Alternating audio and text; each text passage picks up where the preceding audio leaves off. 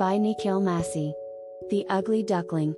Most of us have probably heard of this story, as this is one of the most popular fairy tales in the world. The story revolves around a duckling who from the moment of his birth has always felt different from his siblings. He was always picked on because he didn't look like the rest of them. One day, he had enough and ran away from the pond he grew up in. He wandered near and far looking for a family who would accept him.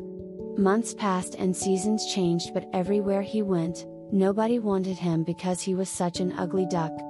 Then one day, he came upon a family of swans. Upon looking at them, he realized that during the months he spent looking for a family to call his own, he had grown into a beautiful swan. Now he finally understood why he never looked like the rest of his siblings, because he isn't a duck but a swan. Moral of the story: we shouldn't be too quick to judge others based on their physical appearance. Just because someone doesn't fit societal definitions of beauty doesn't mean they're ugly. Each of us is beautiful in our own unique way, and it's time we accept and celebrate that individuality.